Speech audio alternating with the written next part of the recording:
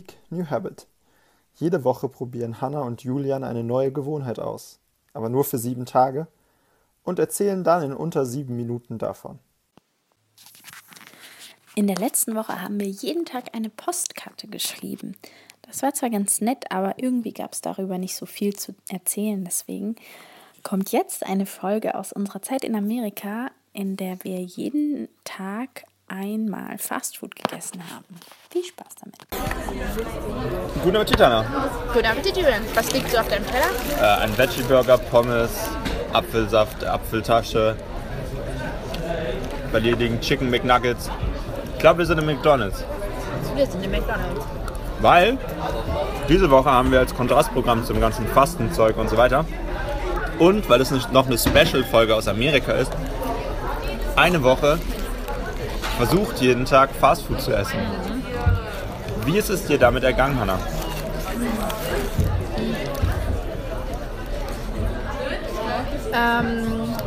Erstmal war es gar nicht, also wir waren ja in Amerika und da habe ich gedacht, da passiert das sowieso, weil wir auch mit dem Auto unterwegs waren und so.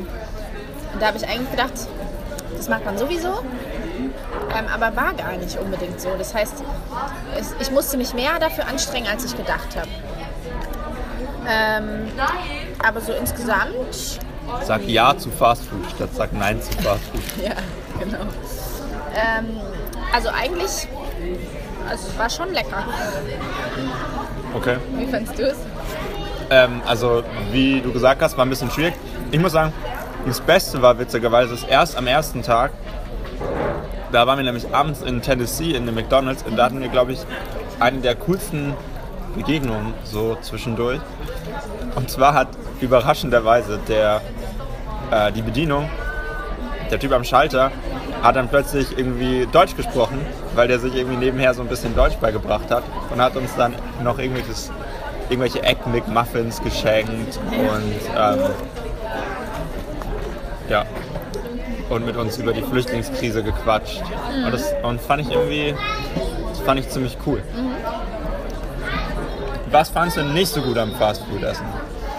Also, was ich schon gemerkt habe, gerade im Kontrast zu dem Fasten und so, dass man sich einfach irgendwie schon einfach so ein bisschen eklig fühlt, nachdem man Fastfood gegessen hat. Ich habe in Amerika auch insgesamt natürlich ein bisschen zugenommen, aber abgesehen davon, dass man sich wirklich einfach so ein bisschen fühlt. Und was mir noch negativ aufgefallen ist, wenn wir Fastfood gegessen haben, also ich hatte schnell wieder Hunger danach, im Vergleich zu dem Essen, was ich sonst halt esse. Okay. Ja, das ging mir auch so. Ich fand, was mir noch aufgefallen ist, ich fand es irgendwie schwierig zu sagen, was dann Fastfood ist oder was nicht. Also klar, McDonald's ist irgendwie Fastfood und Burger King. Und dann gibt es noch so ein paar andere Restaurants, aber wie das zum Beispiel, also wir waren zum Beispiel in Chicago noch Pizza essen, Deep Dish Pizza, die ganz anders geschmeckt hat, als ich gedacht hätte. Und die haben wir auch to go genommen, aber es war eigentlich kein Fastfood, weil wir haben 30 Minuten warten müssen auf die Pizza. Ja, stimmt. Also es so ein bisschen manchmal schwierig ist zu sagen, ab welchem Punkt ist es denn Fastfood. Ja. Ja. Eigentlich sonst habe ich gar nicht mehr so viel zu dem Thema beizutragen. Was war denn insgesamt vielleicht noch die krasseste, unabhängig jetzt von Fastfood oder sonst wie, Essenserfahrung, die du hattest in den USA? Also USA, vom Essen mäßig her, finde ich immer am krassesten alles, was süß ist. Also Süßigkeiten, Kuchen. Also erstens, das hat, glaube ich, wirklich 10-mal mehr Zucker als bei uns. Aber die kommen dann 10-mal mehr. Das war genau. Ja, und die kommen auch auf so verrückte Ideen irgendwie. Wir haben darüber geredet, dass es ist, als würde so ein kleines Kind sich überlegen, worauf es Lust hat, und das machen die Amis dann. So frittierten Plätzchenteig. Ja, oder ich hatte French Toast, Cinnamon, Kakao. Ja, Kakao. Kakao, genau. Wo man halt denkt, also es ist nicht nur so, als würde ein kleines Kind sich überlegen, worauf es Lust hat, sondern es ist auch so, als würde ein kleines Kind Rezepte schreiben. Und dann mixt man halt einfach irgendwie alles zusammen. Ja. Aber was mir auch noch aufgefallen ist, insgesamt beim Fastfood, dass man schon irgendwie dann immer mehr will. Also das ist mir tatsächlich aufgefallen, dass ich dann immer schon es wieder wollte. So. Ja. war bei mir nicht ganz so stark so. Mir noch aufgefallen ist, also wir hatten diese Egg McMuffins, heißen die. Das sind so Biscuit, kleine Brötchen mit Käse und Bacon, glaube ich, drauf. Die haben wir geschenkt bekommen.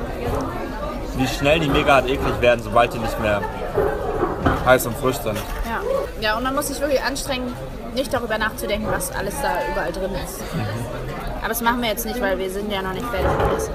Genau. Und halt für mich als Vegetarier ist halt echt so, dass du halt in Amerika fastfood-mäßig nicht so gut vegetarisch durchkommst wie bei uns. Ja, das stimmt. Weil diesen Veggie-Burger esse ich wieder in Deutschland und nicht mehr in Amerika. Gut, dann reingehauen. Hannah hat den Mund schon zu voll.